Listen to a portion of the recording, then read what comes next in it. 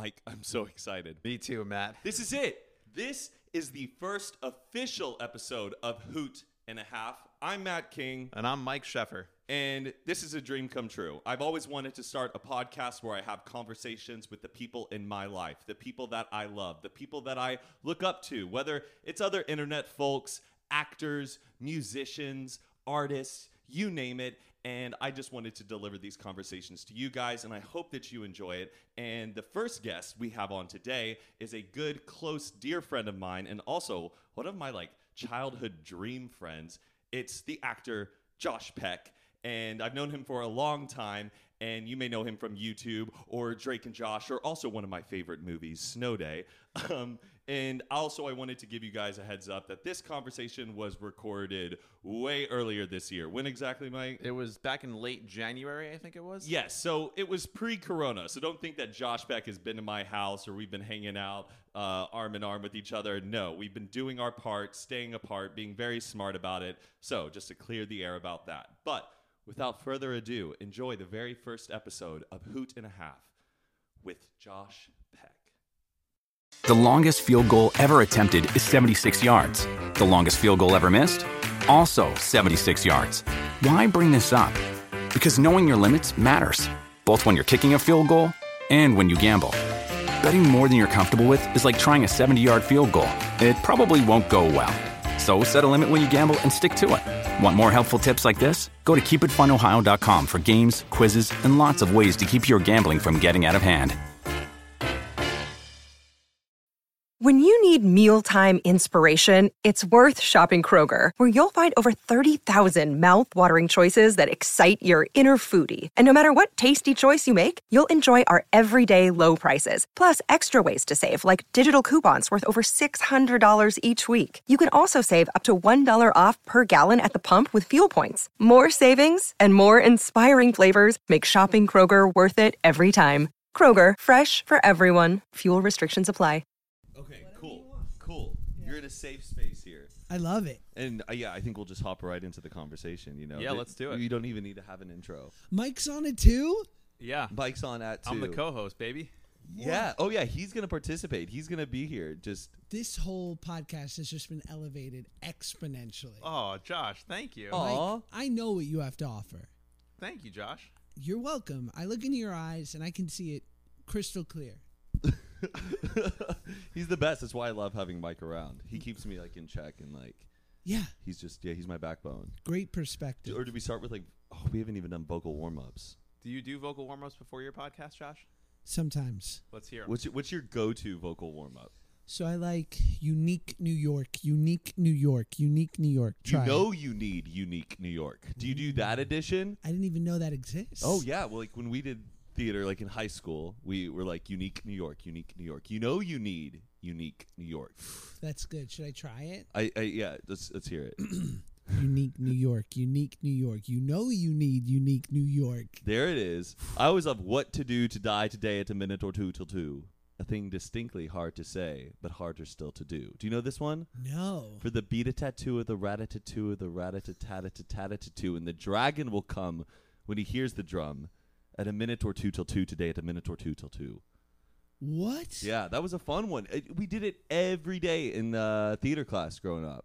That's it's too much. It's intimidating. It is. Too But much. when you have an opportunity to show it off, then that's when I got to bust it out. We used to do red leather, yellow leather, red leather, yellow leather, red leather, yellow leather. Lavender leather. Did you ever do that one?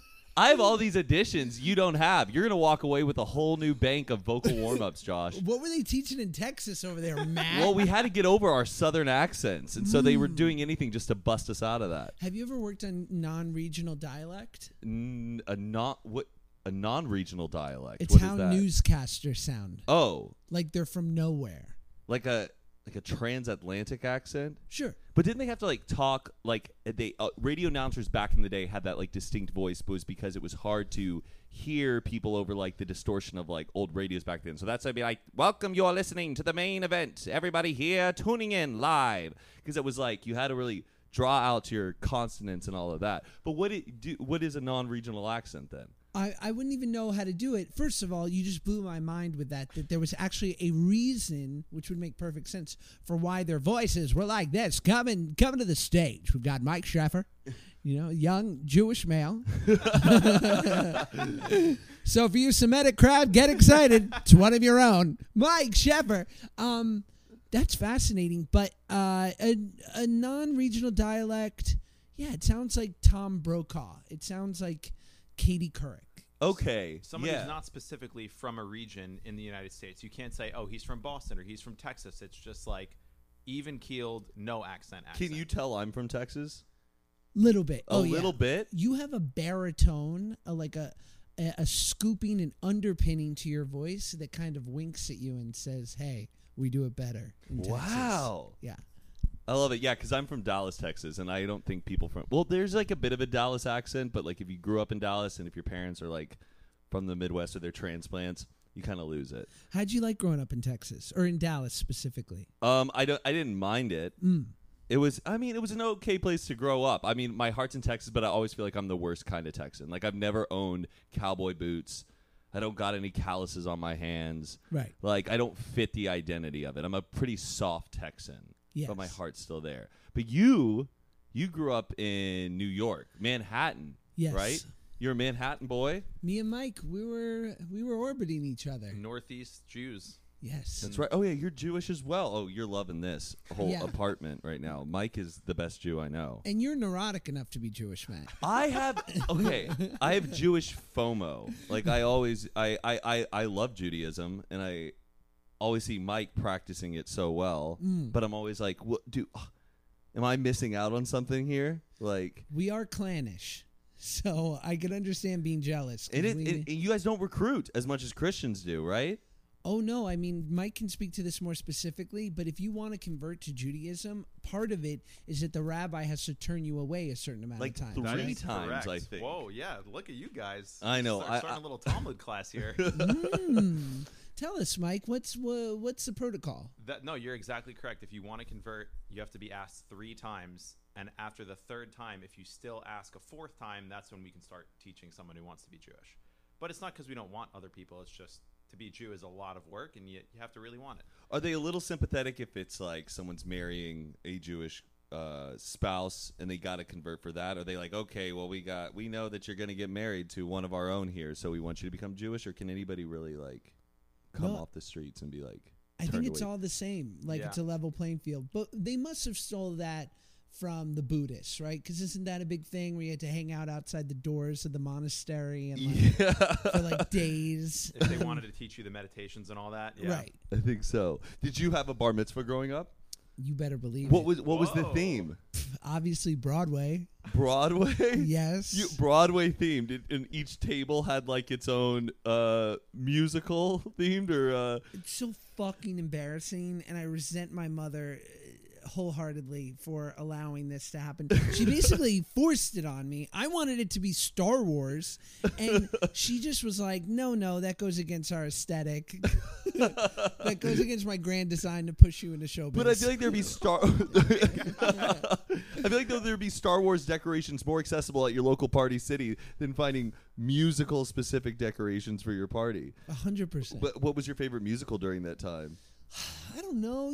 Like most Jews, I had an affinity for, Fiddler on the Roof and, Man of La Mancha. But I did a 45-minute show in the middle of my bar mitzvah. A one-man show? No, a duet with my mother. Wow. 45 minutes. I no mean, intermission. That's an entire first act. Yeah, and how do you keep like That's the most Jewish mother thing I've ever heard in my life is your own bar mitzvah. You now have to perform with her a 45-minute. Did she? What did you perform? Was it a written play that you would scored? Did you have like a whole like? We need all the details. Yeah, Josh. We started with I'm sure some songs, our go-tos. We're gonna go through it together. Everything's coming up roses. A comedy tonight, and then I did like 15 to 20 minutes of stand-up. And then my mom came on back for the encore of another 2 or 3 songs. She probably did one alone. My mom. Oh God. No, dish it out. Tell us. My mom has a standing thing that's only stopped since I turned like 33. That she would sing "My Best Boy" to me at every birthday. Wow. Which she did in front of 100 of our closest friends and family. She's a good singer, though. She is a good singer. Like, she's like a performer at heart, you think? Like, very much. Did she have any, like, theatrical background, like, growing up and stuff? Or before you, I guess? Yes, she was an unrealized performer with a lot of talent, and perhaps like with the right rearing could have been something like she could have been a great Broadway star. She loves to like perform. She's like wonderfully big, like appropriate for the stage. Right. And she has a beautiful voice, but she just didn't have the support. So when she saw her like chubby little son with an affinity for song and dance, She's like, you got starlight in the eyes, kid. I can see it. yeah.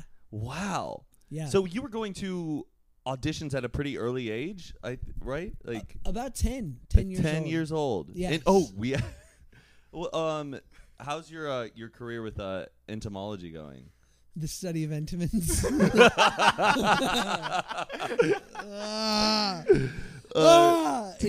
It hurts so To bad. give you guys some context before Josh came over, and Josh, I'm sorry, but we had to. Please. We were looking up old just Josh Peck appearances, and one of your first times on TV, correct me if I'm wrong, was on the Rosie O'Donnell show. You're right. And you 10 went years up old. and gave a hot five of some stand-up comedy. 10 years old. Bro. And it was we laughed. It was like genuinely funny. It was incredible. It was hilarious. And, Thank like, you. Did you? So Can you walk? Yeah, just we you need walk to hear us the through story. like how did that act come about? Were you performing in nightclubs real late, like, or? I love this sign of questioning, and it's actually a fun story. So I'll tell it. I'll give you the highlights, which was basically we moved to New York. I've just been doing like very sort of classical kids like theater and nothing professional. And one day I'm looking in Backstage magazine. My mom and I are broke, and we get this magazine, which was like a newspaper for actors. Mm-hmm. And I'm just like reading through it because obviously I have dreams of acting, and like all of a sudden this like chubby kid who was shitty at Little League had something to be confident about because my mom's friends were like, "You're good at this. Like, you're funny." Yeah. So I find this agent named Sid Gold at Gold Star Entertainment. Shout out to Sid. God bless him, still alive. Wow. God bless Sid. And he's like, I represent young comedians. I get them some stage time. Perhaps this is something you would like to try. And so I get a hot 5 minutes of stand-up ready to go. And I start doing the clubs. And they're sneaking me in, at 11 o'clock at night so they don't lose their liquor license.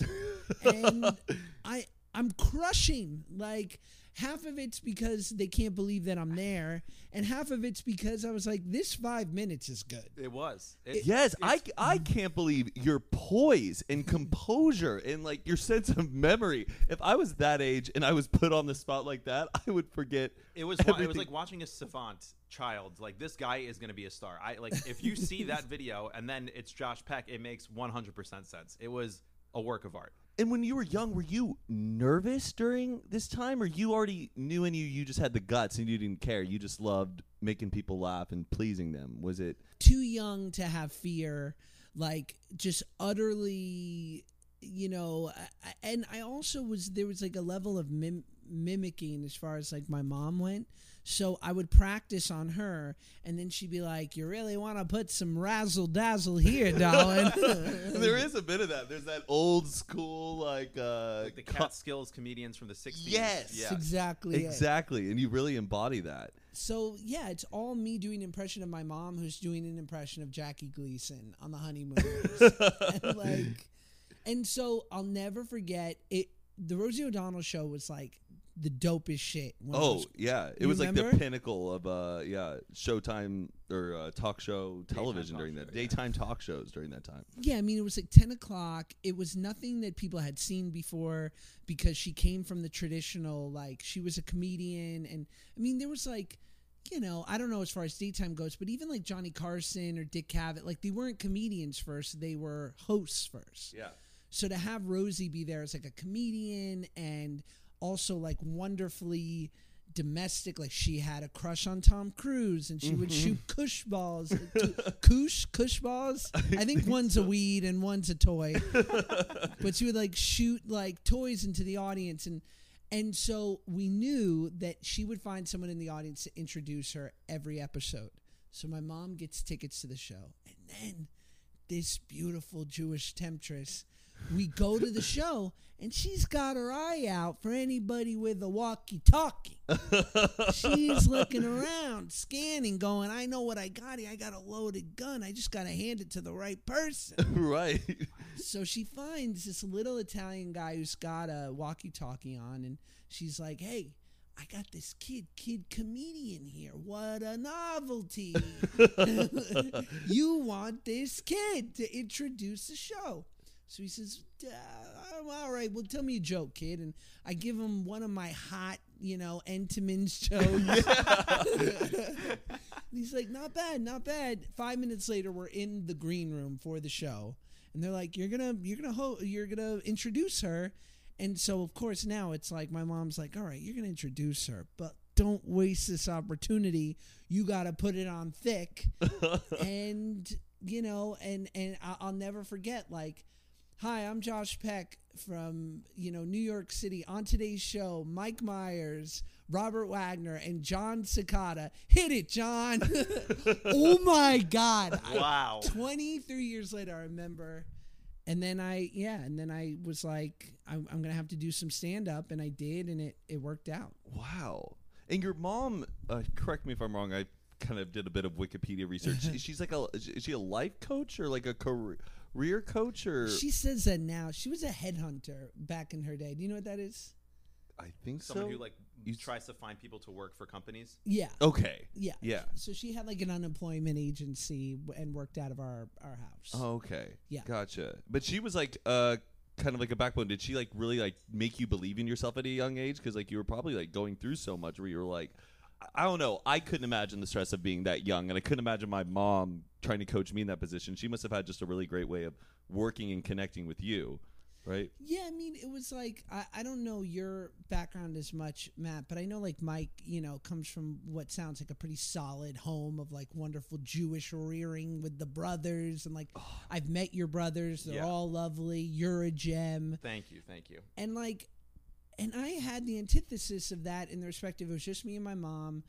I, never met my pops. My mom was awesome, but being a woman who worked for herself in the 80s, and 90s, raising a kid, I imagine the level of challenge she had to deal with was like sick. Mm-hmm. So she was like a lioness. Like, yeah. You did not cut off my mom in traffic. She would fuck you up. Like, I mean, her level of road rage at times was terrifying, but she was fighting the world for her like little kid.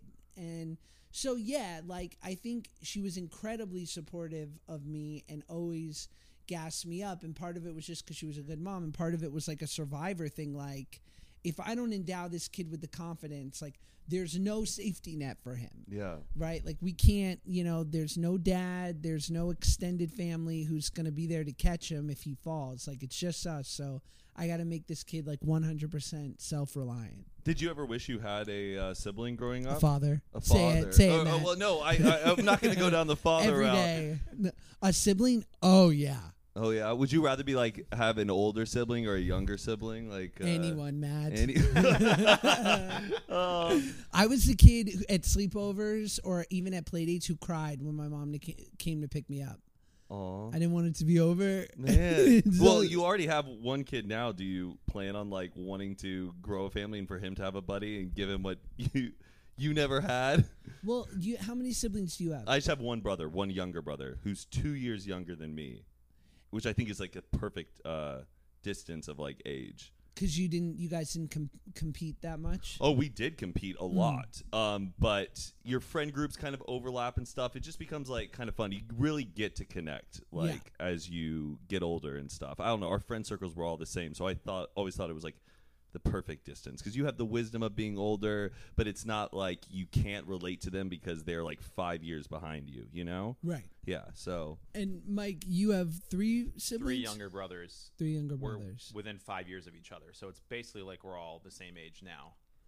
Wait. Growing up, it was like a domino. Me and Sam was born a year later. Daron was born a year and a half later. Then another year and a half later. So, Wow. yeah. Where's the 4th Sheffer? I don't know the 4th one. I don't think you've ever met him. Youngest. Johnny. Yeah. Oh, yeah, there's Johnny. There's a bonus one. Johnny Sheffer. Johnny. Oh, Sheffer, yeah. Johnny's in New York, but he's got to meet him come one out more. day. You'll meet him one day. But what I was going to say is that I think I would be. You guys will see if you want to have kids. You have one kid, and like if you're at all a person in our positions, which is like we don't have 9 to 5s. We, knock on wood, we're able to like have some financial security and sustain a nice livelihood, Right. but we lack that security of knowing like we have a job to go to every day, and even if this job doesn't work out, if you worked at IBM for 10 years, there's a good chance you'll find a job somewhere else, right? Yeah. So you have one kid and you go and you figure it out and you're like, wow, this is totally doable. Like I'm able to make money and also be a present father, and like this is a great balance. No need to throw another human into this mix. Except that I think I am overly sensitive because I didn't have another human in the household to constantly break my balls. I think that siblings, because you on a daily basis have someone who's going at you, giving you a hard time, that there's just that natural bit of rivalry. I grew up with a bunch of 50-year-old Jewish women, right? My mom and her friends, they all treated me like an equal. Yeah. So I always felt like compelled to be like, yeah, my opinion matters, and don't talk down to me, and I'm of like, of importance. And so then when kids at school would viciously make fun of me, or even an adult I felt deemed was talking down to me, I was finished. Like I found it devastating. Right. So I think had I had a sibling, I would have been a little more well adjusted. Yeah, because we can tell that you're not well adjusted. I'm a at all. mess. It's your biggest flaw, Josh Beck. I'm too sensitive, though. I don't want my kid to be ultra sensitive the way I was. But maybe, I don't know, are there people with siblings who are ultra sensitive? I mean, I'm still sensitive to this day. I think my brother's maybe a little bit more sensitive than me growing up, but Which is weird because you probably terrorized him. yeah, I did, but I was like kind terrorizing because it's like you see so much of yourself in your younger sibling that you kind of like it's this more revised version of you in a way, and they kind of like they know. I don't know. We don't talk about that. What? Look at me. You know that my bar mitzvah was Broadway themed. And you're not going This to qualify? is me interviewing you, Josh. You can't dig that personal into me. As This a is on my time, my watch. As a fellow podcaster, let me tell you, as your audience, we want to know. Well, okay. We're dying to know. Well, okay, let's start with also when do you remember when we first met? No. Yeah, I kind of don't either because you kind of like magically appeared in our whole like social group because I knew David was Yes. like collabing with you and I was like, oh my gosh, David's collaborating with Josh Peck, and then you just eventually appeared like around the house, us hanging out and stuff. But I was like kind of intimidated to really connect with you at first, not because like yes you're Josh Peck, yes you're from Drake and Josh, but to be honest with you, Josh, I wasn't that big of a Drake and Josh fan. Not because of the show. I was just watching other shows during that time. But Like you know what? MTV shit, Real World, Road No, more Rules? Even Stevens. I was more of a Disney Channel guy. I get that. But- Smart House, Bug Juice. All of that. Sure. Oh, we could go down all Bug Juice? Brink. Wow. Bug Bug Juice. Juice. Bug Juice was the ultimate reality TV show. It was like the Real World before Real World. It was kids at summer camp. And them following all of their trials and tribulations during summer camp. I love that show. But I was a big fan of you because of Snow Day. It's another classic. And I was so excited when we started warming up our friendship. I'm like, I'm not gonna ask Josh about Drake and Josh. I'm gonna ask him about Snow Day. Fair. Snow Day was one of my all-time favorite movies as a kid. If you people listening do not know what Snow Day is, it was a Nickelodeon movie, but it was released in theaters. Came out in 2000 about some kids living, I think, in New York, hoping for a snow day, and the snow day finally happens. That's right. And coming from Texas, I didn't grow up with many snow days, but it would happen once a year, maybe once every 2 years. You get snow in Dallas? Yes, it would snow in Dallas. It Really? would more like freeze or ice over, but one day out of the year we would get like a few inches, and it was glorious. So it was like my anthem. I would watch that movie. It was my ritual, like praying and hoping a snow day would happen.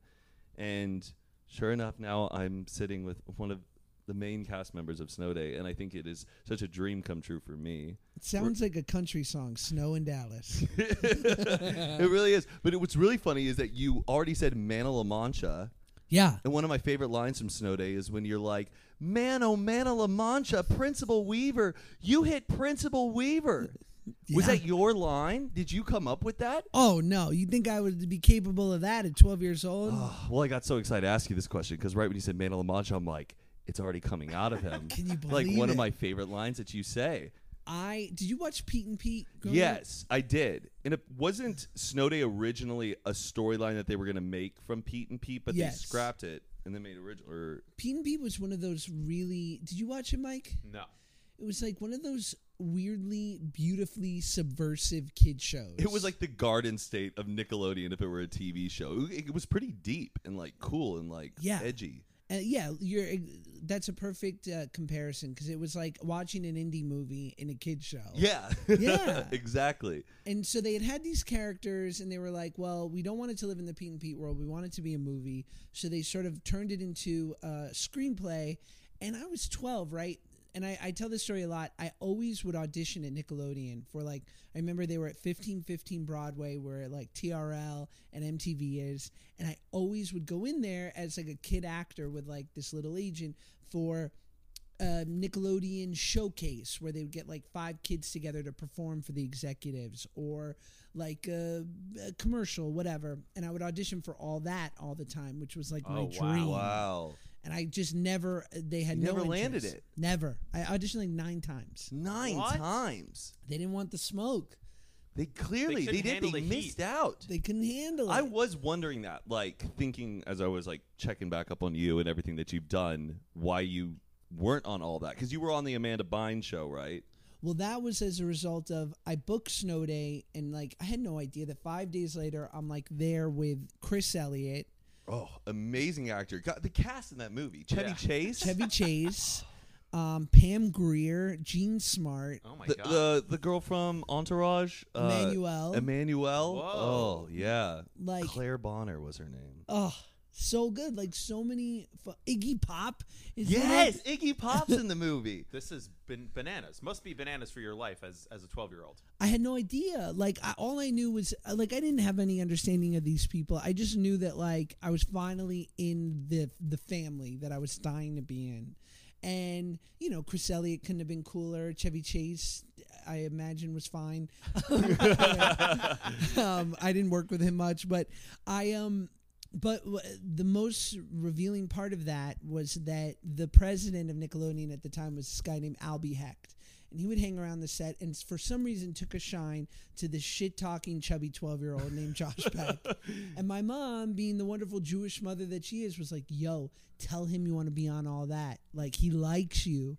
And I mentioned it to him, and I'll never forget, like, 10 months later, the movie came out, and we got a call from him over the weekend, which was something to the effect of, like, just want to let you know the movie's tracking really well. I think it's going to be a big hit. And also, I'm going to fly you and your mom to L.A. to be on the Amanda show. And that was, like, the call that changed my life. Wow. Yeah.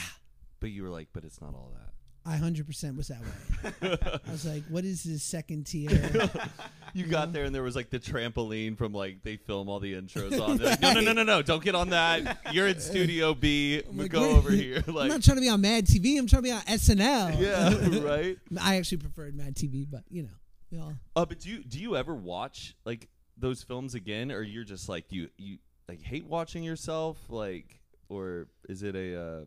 I don't know. How are you at watching yourself? I hate watching myself. Really? I rarely do. Like, even if I'm in a vlog, I'll try to find the clip, but it's sometimes days later. I don't try to watch myself. It's just a weird feeling because then you're like, it's already out there. If Right. you don't like something, deal with it, you know?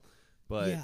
And you're so You especially, and I can say of like many of the people in our friend group, you are pretty much unanimously loved. Like I rarely see a comment where they're like, "Ah, little less Matt King, will ya?" Like, Yeah. you are loved, and so it's fascinating that even you could be like, look at it and be like, "Bleh." It is so strange though, because I don't ever read the comments, but when I do, I'm He's shocked by overwhelmed. how nice people Yes, are. I like tell Mike, I'm like, I can't believe how nice people are to me in the comments, and that's kind of a good feeling. But oh wait, so you did Amanda Show, and then you were in another one of my favorite all-time childhood films, Max Keeble's Big Move.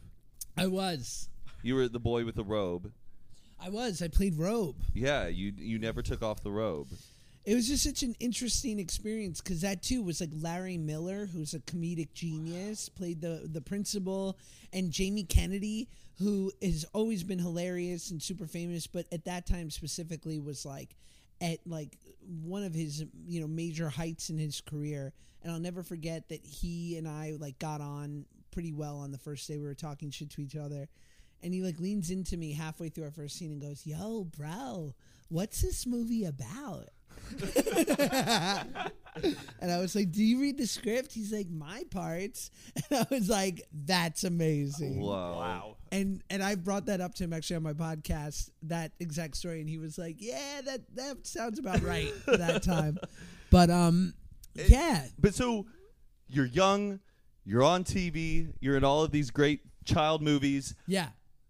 But What's how your was I social feeling? life? Like, how were you feeling? Were your friends, other kids in show business? Were you still keeping in contact with all your friends from back home? Like, Were you going to school? Were you homeschooled? Like, what's your non-entertainment life like? yeah. So I was going to a continuation type school. In New York, I went to Performing Arts High School from like 6th to 9th grade. And I remember it was like a very distinct moment in my life because I'd been doing acting and whatnot all through elementary school, but I felt like kind of a freak, you know, and I wasn't good at any of the things that make you cool in normal school, like sports, or I wasn't, ultra academic. And I realized right before I went to middle school, my mom was like, "There's this great Performing Arts High School. It's free on 48th Street. Do you want to try auditioning? Because they're holding auditions for the next semester." I did. I went, and I remember walking through the hall on my first day, and there are kids singing, belting at the top of their lungs, and it's beautiful. And like, you walk by another guy, and there's like a kid with a trombone out of one of the classrooms, like, and I'm like, I've found my people. Like, I had finally felt like I'd come home, and all of a sudden, and like I was cool because like I had been in commercials, and like I was like, oh, these are my people. Fast forward to when I moved to LA, I tried going to regular school and managing that with working, and it just was not. It was right back into the normal school system where I just felt utterly misplaced. So, And were kids at school like, "Oh my gosh, Josh Peck from Snow Day. What's up, dude?" no, they were like, "What's up, Snow idiot?" Like, I was not. I had no clout, and it wasn't. And I was fat, and that was hard. And so I'm like going to this continuation school where basically you would like go in for a day or two every week. They would assign you work. You would do it at home, and you'd come in and take tests. And it was this interesting, free, sponsored by the state of California continuation school for kids that didn't necessarily fit into the normal school system, like child actors or like gang members. So, Oh man. so you got like me and like half of the Disney Channel there taking a test next to some some pretty intimidating folk. Right. Like, like just some people that definitely could have beat me up easily. Like, Yeah. I would have not given them much of a fight. So but it was. I always say this, like, the weird thing that it was my weird saving grace, even though it was pretty challenging throughout most of my adolescence, was that I was fat. Like, and thus I never was like got too impressed with myself or ever allowed myself to get like too much into showbiz or that life or like trying to be a part of that world, because I always was ultra insecure. So I felt confident in like being funny and getting to do this like very specific thing that I felt really lucky that I got to do what I loved at like a pretty high level as a kid. But as soon as it was over, I was running back to like my two best friends who lived in my apartment building complex in North Hollywood. And that was my life. Like, I worked on set and then I did nothing Hollywood related the rest of the time. Okay. So it was like a very like normal kind of, you know, little street rat kid, you know, adolescence. Like, yeah. We spent most of our days, like, we'd walk to the there was like this great Chinese food restaurant near the apartment building, and we like scrounged together a couple bucks for like 4 orders of rice because it was all we could afford. And we would like, you know, watch hockey games and like do some like very low level crimes and just eat carbs. And like, that was my teenage years. Like, it was nothing too exciting. So you were self-conscious about your weight on top of having the confidence of being on TV, but were there ever times during that where you were like, no, I want to lose weight now, and people were like, no, we don't want you to because that's what we like you for? If that's the right way to ask that question, like, were there times where you felt like you had to stay your stay your size? My gigantic self? Yeah, because that yeah. No, I think that's a really good question. It was more, it was mostly sort of implied to me that if you, as a heavy guy who's like funny and has some work, you're in a small pool. It's basically like you are a type, and for your type, there are a couple other people that you are going to go against as far as auditions go. And if you are to lose weight, you're sort of opening yourself up to like just an average dude. And then that's hundreds of guys that will look like you. And basically you're fighting for parts. But inevitably, and like I've talked about this before, the bigger person, especially when I was growing up, which was like late 90s, early 2000s, was sort of relegated to 2 parts, which was the bully or the best friend. And I had done that. Done it as Robe, you know, did it on Drake and Josh, even though to the Drake and Josh writers' credit, they never took the easy fat joke. Right. And I think partly because the creator of the show was a bigger guy, so he was understanding of that and felt like, A, that's fucking low-hanging fruit. Like, it's super easy. And B, like, and if you remember the show, he did a beautiful balance of like, Josh is nerdy and chubby, but he's also like super smart and funny. And Drake is like super cool and musical, but he's kind of dumb and like really actually needs Josh in most situations, which I think like led to a great balance on the show. So I remember at like 17 years old thinking, I did this movie called Mean Creek, which is the meme of me screaming on the boat. Familiar with it. Great meme. Great movie. And it was actually this little indie movie that won Sundance about my character, who was like this really misunderstood bully type kid, and sort of this drama that happens around this character's experience. And I just remember doing that and feeling like, okay, I did it.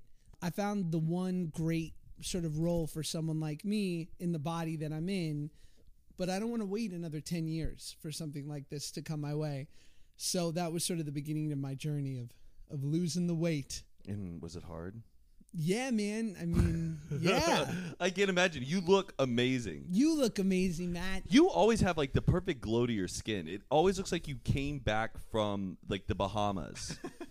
Judaism. Am I right, Mike? I guess, yeah. I guess. I'm a half Sephardic, so. Oh, yeah, that's that olive skin tone. What's a Sephardic? That's like, there's like 2 types of Jews. Sephardic are like the cooler Jews from like countries like Syria, Morocco, Egypt, Jordan, like the Middle Eastern, dark skin, Mediterranean Jews. Okay, and then there's Ashkenazi. Which is I know like that one. The nerdy Woody Allen, Mike Shepard, like guys from Poland who are scared of everything, and like so Josh has the both sides. He's got the best of both worlds. Where he's got the smarts and the intelligence of an Ashkenazi Jew, but the cool, hip, personable, good looks of a Sephardic Jew. So. Yeah, you look amazing. Thank you so much. Are you still working out? I can't keep this ruse going anymore. I go to a tanning bed every now and then. I really do. Yeah, man. I still work out every day because I can't. But I eat like a pig half the time, so I could probably be in better shape if I had a bit of a better meal plan. But I found a way to sustain having somewhat of a dad bod and eating what I want. So You have a stud bod right now. I don't see a dad bod on you at all. God bless you, Matt King. Speaking of stud bods, look at this. The two of you, I mean, guys, you should videotape this. You're such eye candy. You think so? How is this just an audio medium? We're going to be switching to video pretty soon. Yeah, we are. We're starting out right now, but you have to come back though when we do video because we got to show people these gorgeous looks. Obviously, but Matt, a body. Okay, let me tell you guys, in case like you've been living under a rock and you're not familiar with Matt King's physical aesthetics, you have the body of like a Viking who's like a Viking swimmer. Like you've got that long legs, long torso. I've seen you in some brand deals where you've had your shirt off, and good God, sir, what's that feel like? It feels good. I just started hitting the gym like hardcore about 2 years ago. I was like pretty skinny. Toothpick would be a word to describe Toothpick would be a great word to describe me. And I haven't been now lately. I've been getting these compliments where like, "Are you a swimmer?" Like David's mom saw me at his house the other day. Was like, "Matt, what are you, a swimmer?" I was like, "No." She goes, "You look like it." But I think it's because I like never do leg day, and now I'm just looking like a big triangle.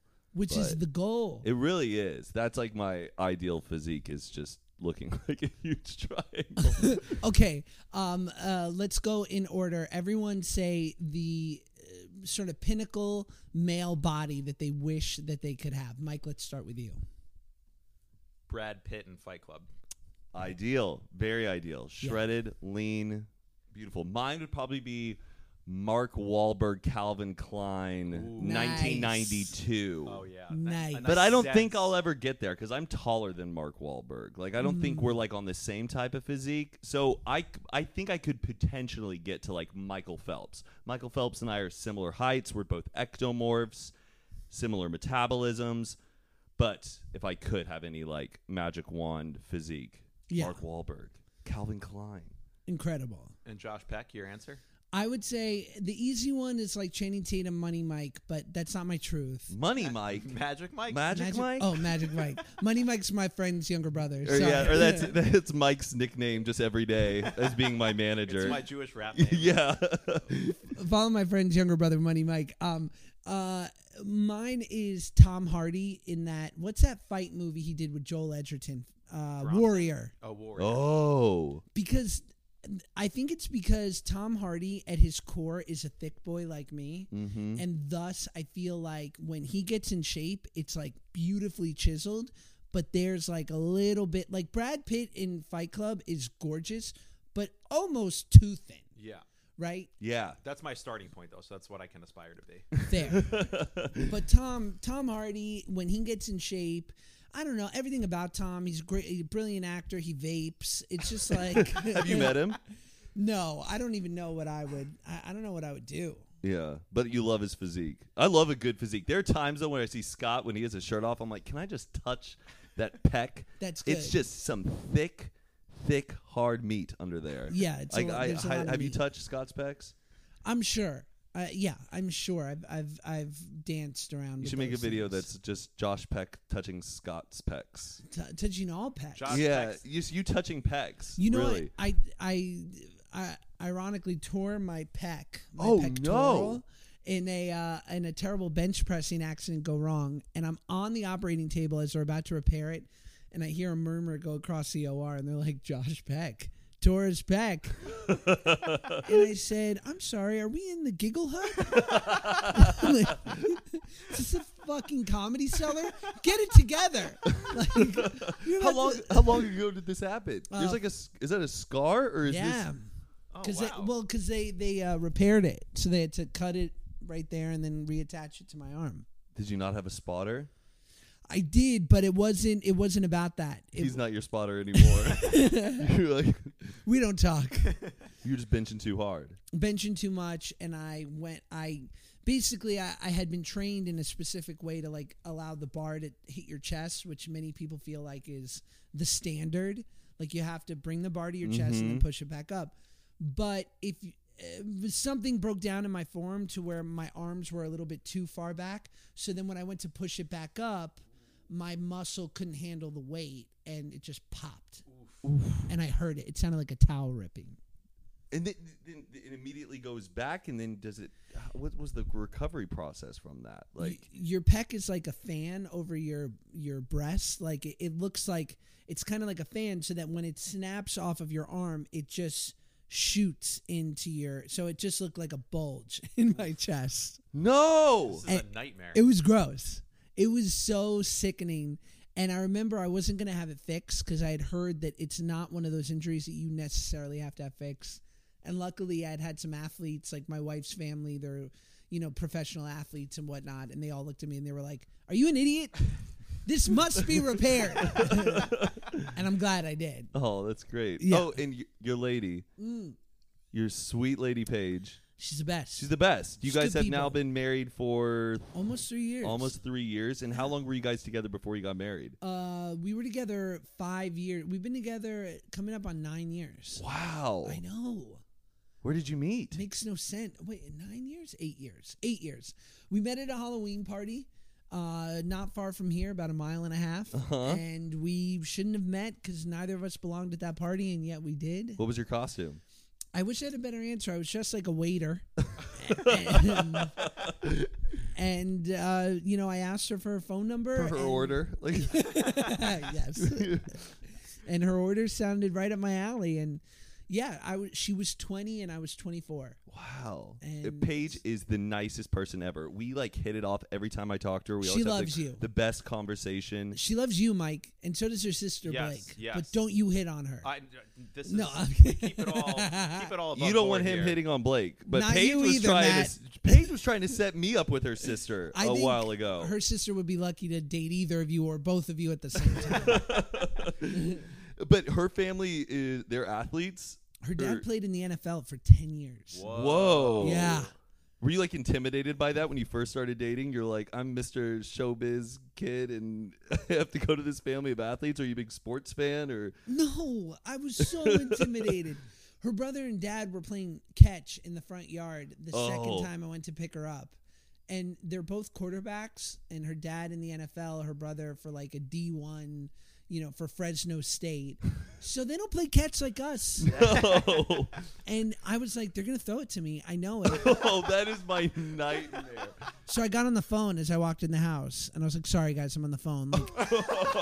It'd be ridiculous for you to throw it to me. Hold on a second. And they didn't, thank God, because I'm like, I'm gonna bobble this. If I bobble this, it's all over. Oh my Since God. I've bobbled a crap load of what should have been easy completions, and luckily I'm just like, yeah, but I gave you a grandkid, so what are you gonna say? Are they seeing Max and they're like, oh, he's got good form here. This is our genes here. My We kid- gotta set him on the field as soon as possible. Mike can attest, right? The Jews, we like to populate with other Jews, right? Right. And a Jewish parent's dream, for the most part, is for you to make Jewish babies with another Jewish person. But my wife and her beautiful Irish Catholic athletic genetics has given my son a real shot at being more than just a writer on The Daily Show. That's so great. And has it been fun being a father? Was it everything you expected? Or have there been days you're like, oh my gosh, what did I get myself into? No, it's everything, and I feel corny saying it, but it's just every colloquialism or platitude that people tell you about kids and the meaning they give your life is utterly true. And the moment you have them, I always say this, I remember a woman once said to me, you know what I say about kids? They'll ruin your life, but it's worth it. And I was like, I don't agree at all. In the sense of, if you have a kid and you're still really into brunch, or going to some fancy, going to the Soho House on a Tuesday night just 'cause, Yeah. then yeah, kids will utterly screw up your thing. But if you're like, I did a lot of that, I can still work, I can still have a social life to an extent, but also I have this cool new thing that's always there, that the more I give to it, the more I get out of it. If that's your thing, which it was for me, having a kids is just great. It's just super fun. I would love to have a kid. Is there being a dad now, as someone who didn't grow up with a dad, have you made specific notes in your head from when you were a kid of saying like, well, when I become a dad, I'm going to do this, this, and that? Or are you just naturally coming into tendencies that you're finding now? Great question. I don't. I was in fear of how I would be as a father, and I'm an actor artist type, which makes me inherently self-focused. Some might call just selfish.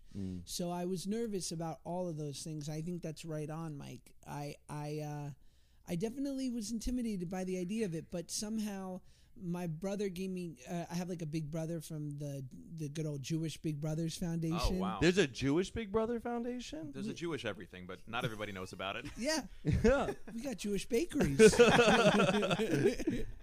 But he's been in my life since I was 8, and so I just call him my brother. But he said to me, and he's got like this thick Boston accent. When I was asking his advice, he's like, Josh, man, all I can tell you is it comes naturally.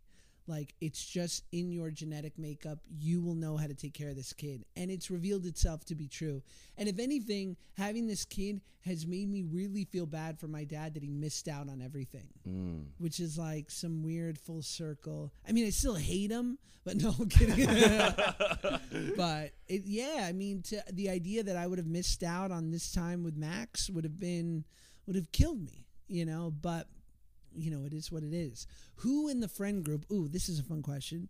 Who amongst the friend group do you think has a child first? Ooh, that's a good question. Right now it's now Jason a lot and of the me. dynamics have changed, I feel like. Yeah, a lot things are I changing. would say Heath. Heath and Mariah, yeah. Heath and Mariah, they just Right. have a really good relationship. I'm not saying they're going to be having a baby tomorrow, but I think they have a really good foundation of themselves as a couple and where that's headed. So if I had to put money on it, Heath is probably having a little baby Hussar first. Who do you And think then last? Last, Todd. Maybe, yeah, I could see Todd, but then I could also see Todd having an unexpected kid. Yeah. Definitely. Like, he's either number 2 or he's the last one. I think it's David. You think it's Will be David? the last. Ooh. Definitely. Yeah. Well, I mean, he's still so young, though, that you don't know what he's going to be like when he's 28, where, if he might, because we know how he sees kids now as a distraction, basically. Yeah. And he's not a guy to include distractions in his life, but, I mean. Yeah, I think you're kind of right. David could be the last one, but I don't know. He's just got to find a right girl first, but none of us ever know who really David is dating. I think we shouldn't let that go unexplored. But I agree. I think he's so calculating that, like, I think that he loves kids and would have a family, but I just think that if it didn't happen for 20 years, that it in no way would he feel like Seinfeld, right? Like Seinfeld was like, I got to go do my show and become like the biggest comedian in the world. And then when I'm in my 40s and crushed it, I'll have 3 kids, and I won't feel bad that maybe had I done it earlier, it would have been cooler and better. And Right. so that's what I see. And I see Corinna and Todd in the same way, that if like the opportunity presents itself Yeah. to like level up with a kid, they're down to clown. Yeah. Well, besides raising a beautiful child into this world, what are you working on right now? Is it true that you're working on a Turner and Hooch Yeah. reboot? Disney Plus. Whoa! You got Yes. the Disney Plus. Can you believe that? Is Matt King a fan of the Disney Plus? I mean, I'm a big fan of the Disney Plus. I pay for it. I love putting on Pinocchio before I go to bed. It's like Stop the it. perfect. Oh, dude, it's the best film to put on right before you go to bed. Stop it Because it's like right when now. you wish upon a star, and it's so soft. The action doesn't really pick up in Pinocchio until like much later on. So by the time that happens, you're asleep. How are you single? I'm not single. Oh wait, you're not. Yeah, I got a girlfriend. Cut that out. Wait, No. you have a girlfriend? Yeah, I do. How's she feel about Pinocchio? She doesn't mind it. She doesn't mind it. She's more of a Netflix gal, but I like the Disney Plus. Actually, I gave her my Disney Plus when we first started dating, so I could earn like extra points. Like I came over to her house. I'm like, oh, you don't have Disney Plus? I'll give you my login info. Now you do. But now I'm gonna prioritize your show at the top, so she'll be watching it. Wow. So if you guys break up, what do? Change the password. Yeah, of course. But you're basically playing what, Tom Hanks's character, or is it a Yeah. whole new different character? I'm playing Tom Hanks' character in theory, but in the reboot, I'm his son. Oh, okay. Have you reached out to Tom? Been like, yo, we need to do some like character development work together. Can I just pick your brain about the? That's so funny. I mean, granted, I feel like if I needed to talk to Tom Hanks, I'd ask you because I feel like your connection to famous people is high level. I mean, I've met Tom Hanks, but he's not in my. I didn't even know he met Tom Hanks. Oh, yeah. Listen to that humble brag. Me and Tommy. Oh yeah, we go way back. Tell us everything. How'd you do that? I kind of don't want to go into it. Oh, I know, Matt. You don't want to go into it, but you've got the episode 50. Yeah. These stories are coming out. Okay, well back to your but back to Turner and Hooch though. Have you met the dog yet? Are you going to the casting calls for the dogs? I have not gone. I met a dog that was used for my audition because I auditioned with a actual animal, a real dog. But I'm trying to think. No, I mean the real dog now is like being trained up in Vancouver where we're gonna shoot. So, well, you guys better start collaborating soon. You're gonna be his new master. We've been FaceTiming, and I'll just rub peanut butter all over my hands, and I think he'll love me instantly. You're not allergic though, right? Like, I don't think so. You don't think so? They're like, Josh, we casted you for this, and you didn't tell us you were allergic? I'm not allergic, but I am terrified that, like, no one's allergic until, like, the dog licks them in the face 1,000 times, and then all of a sudden you're like, yeah, a little rash going on there. So I think I'll be fine, but I'm excited. I mean, I think it's really cool to inherit this role from someone like him. I too have met Tom Hanks once, and it was at a birthday party, and he just was everything you'd want and more. Oh, he's the sweetest. I saw him giving a toast at a birthday party once, and it was the most naturally well-spoken He's unreal. thing ever. I was like, how does he do it? I don't know if you had this experience, but what I loved was, forgive me for this story because I'm already cringing telling it. I did a show with John Stamos, so I became friends with him because God is good. And and so because we're friends, he invited me to his birthday party where there happened to be some lovely, wonderfully famous people such as Tom Hanks himself. Now, I would imagine someone who's like the penultimate actor, American icon, world icon like Tom would understand that it might be slightly intimidating for a mere mortal such as us three to approach someone like that. So he does it for you. I was at the party, and I think, and from what John tells me, he just asked John my name because he saw me there, and there weren't a lot of people there, and he was nice enough to come over and be like, Josh, hey, I'm Tom, great to meet you. Like, wow. And I was like, God bless you, Tom Hanks. Like, he just made it so easy, whereas under normal circumstances, I probably would have been a little too intimidated to approach. Wow. He's really good at being a famous person. Mm-hmm. That's the move, right? Yeah. When you're him. When I met him, he had a cold, and so he didn't want to shake my hand, so we like touched elbows together. And he was like just put out like a little chicken wing. It was like, nice to meet you, and we rubbed elbows. But Josh, you've got kind of a cool like multi-generational career where you were in the old world of like television media, Nickelodeon, and did the big movies, and now you're coming into like the YouTube space. I'm curious, can you talk about what it's like having fans back then versus having them now as like a YouTuber is much more in control of your own voice and narrative, and what that experience is like? I think that it's funny, right? Because the disparity as it used to be the way when we grew up between TV and film was huge, right? Movie stars were something, and TV stars were people that you let into your house. Mm-hmm. And so you felt like you had a special connection with them. And I think, I remember I was lucky enough to interview Zach Braff from my pod, and he told this great story about, and I don't know who had told him this, but something to the effect of like, Russell Crowe and George Clooney in the 90s were on a flight, and they were getting off the flight, and George could see everyone kind of whispering to each other like, oh my God, that's Russell Crowe. And then they saw George and went, George! Like, because he was on ER, and he was a TV star at that time, and people felt way more comfortable kind of approaching him than what was like the person they saw on the big screen. Mm-hmm. And I think that has doubled or tripled with social media, and especially YouTube, and people that I look up to in this business, as far as like people like David and Liza is so good at this.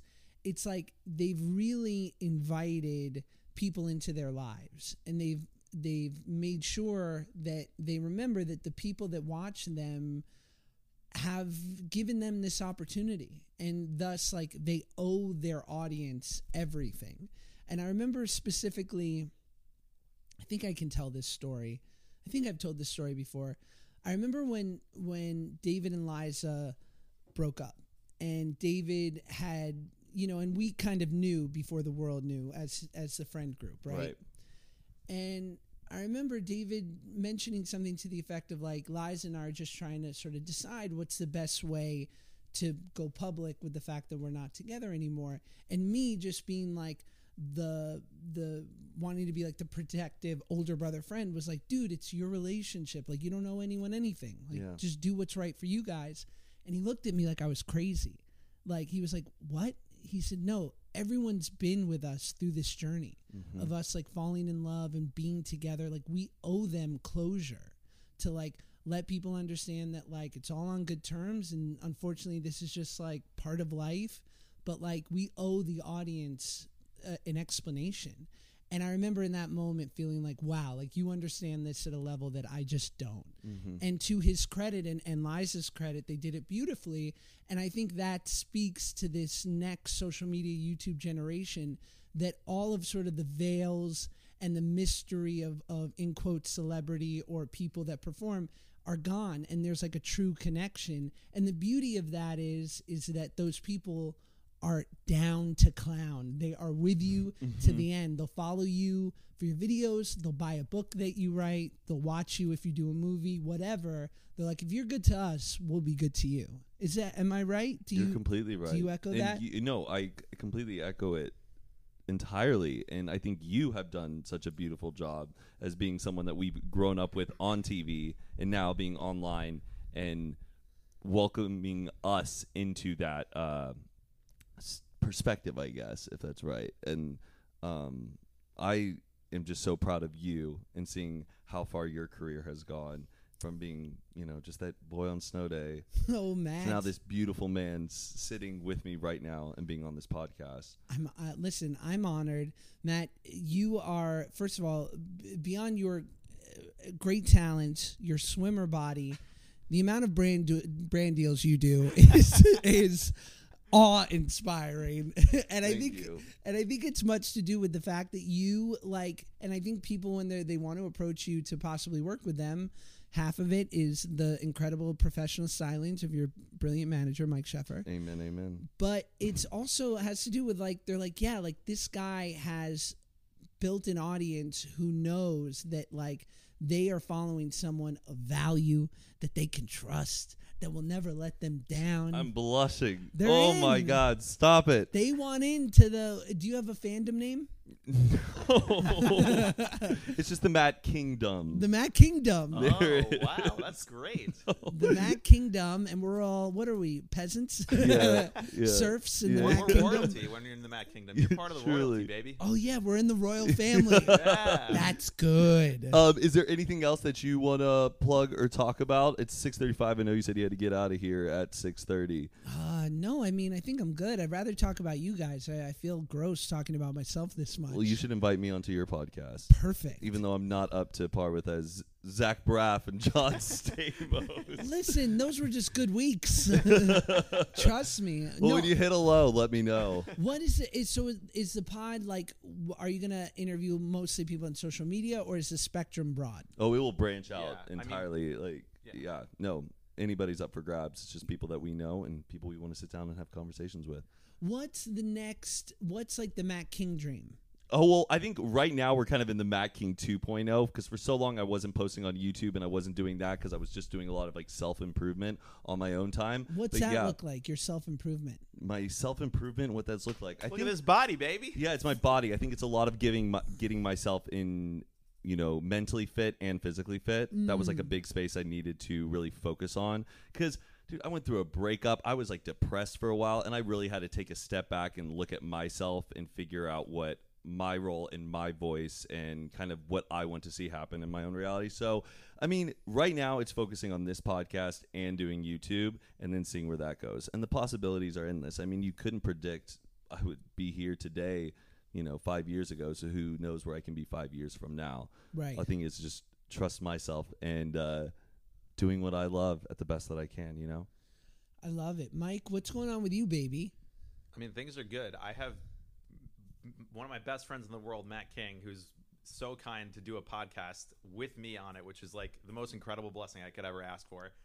And then I have Josh Peck sitting on my couch. Mike. You beauty. You have great questions. This is a really good balance. Thank you. Thank you. I really like I like the dynamic you guys got going on here. Thank you. And we're still very new at this, so you're seeing us like right at our infancy stage. So you got to come back when we're like, yeah, we're gonna get video. We're gonna up the production quality, but we wanted to start with people that we really could trust and like who would trust us to do something that we're just starting out and feel comfortable in exploring what this could be. And honestly, just super thankful that you're here to do this with us right now.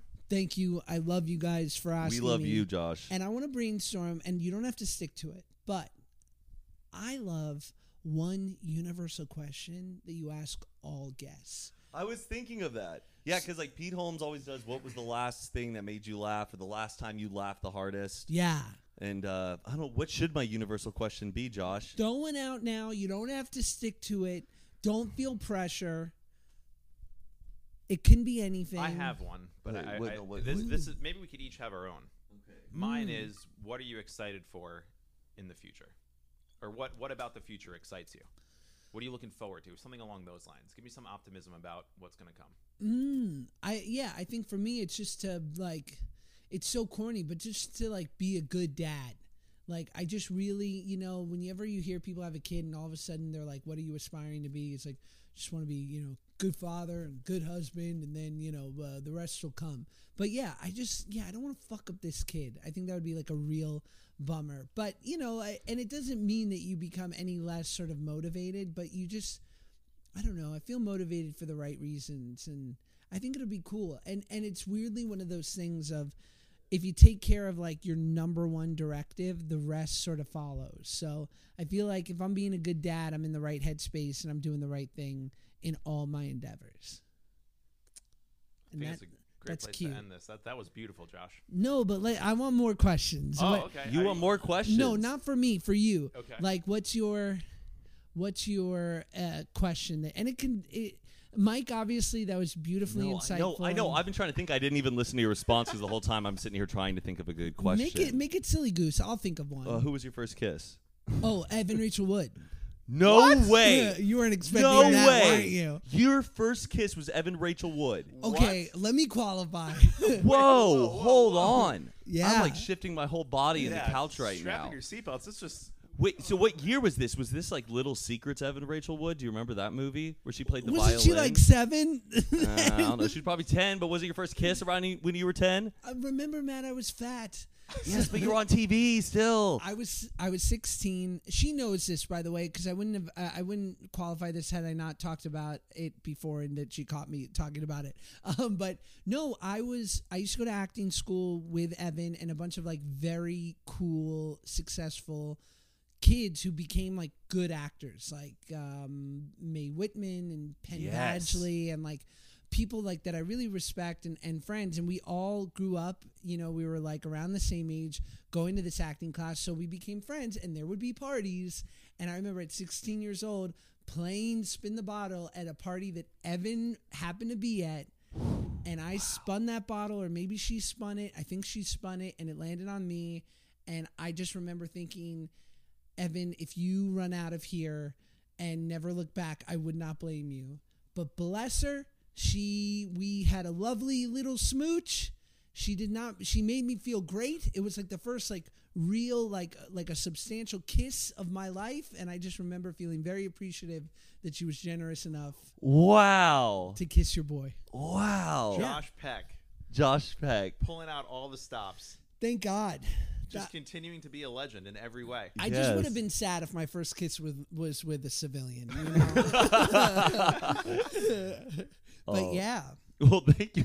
I'm so glad that's the response I got for my big question. I don't think any other guest will be able to top that. You never know, perhaps. But yeah, thank you, Evan. That was very, very nice of you. Shout out to Evan. Have you talked to her about this since that fateful day?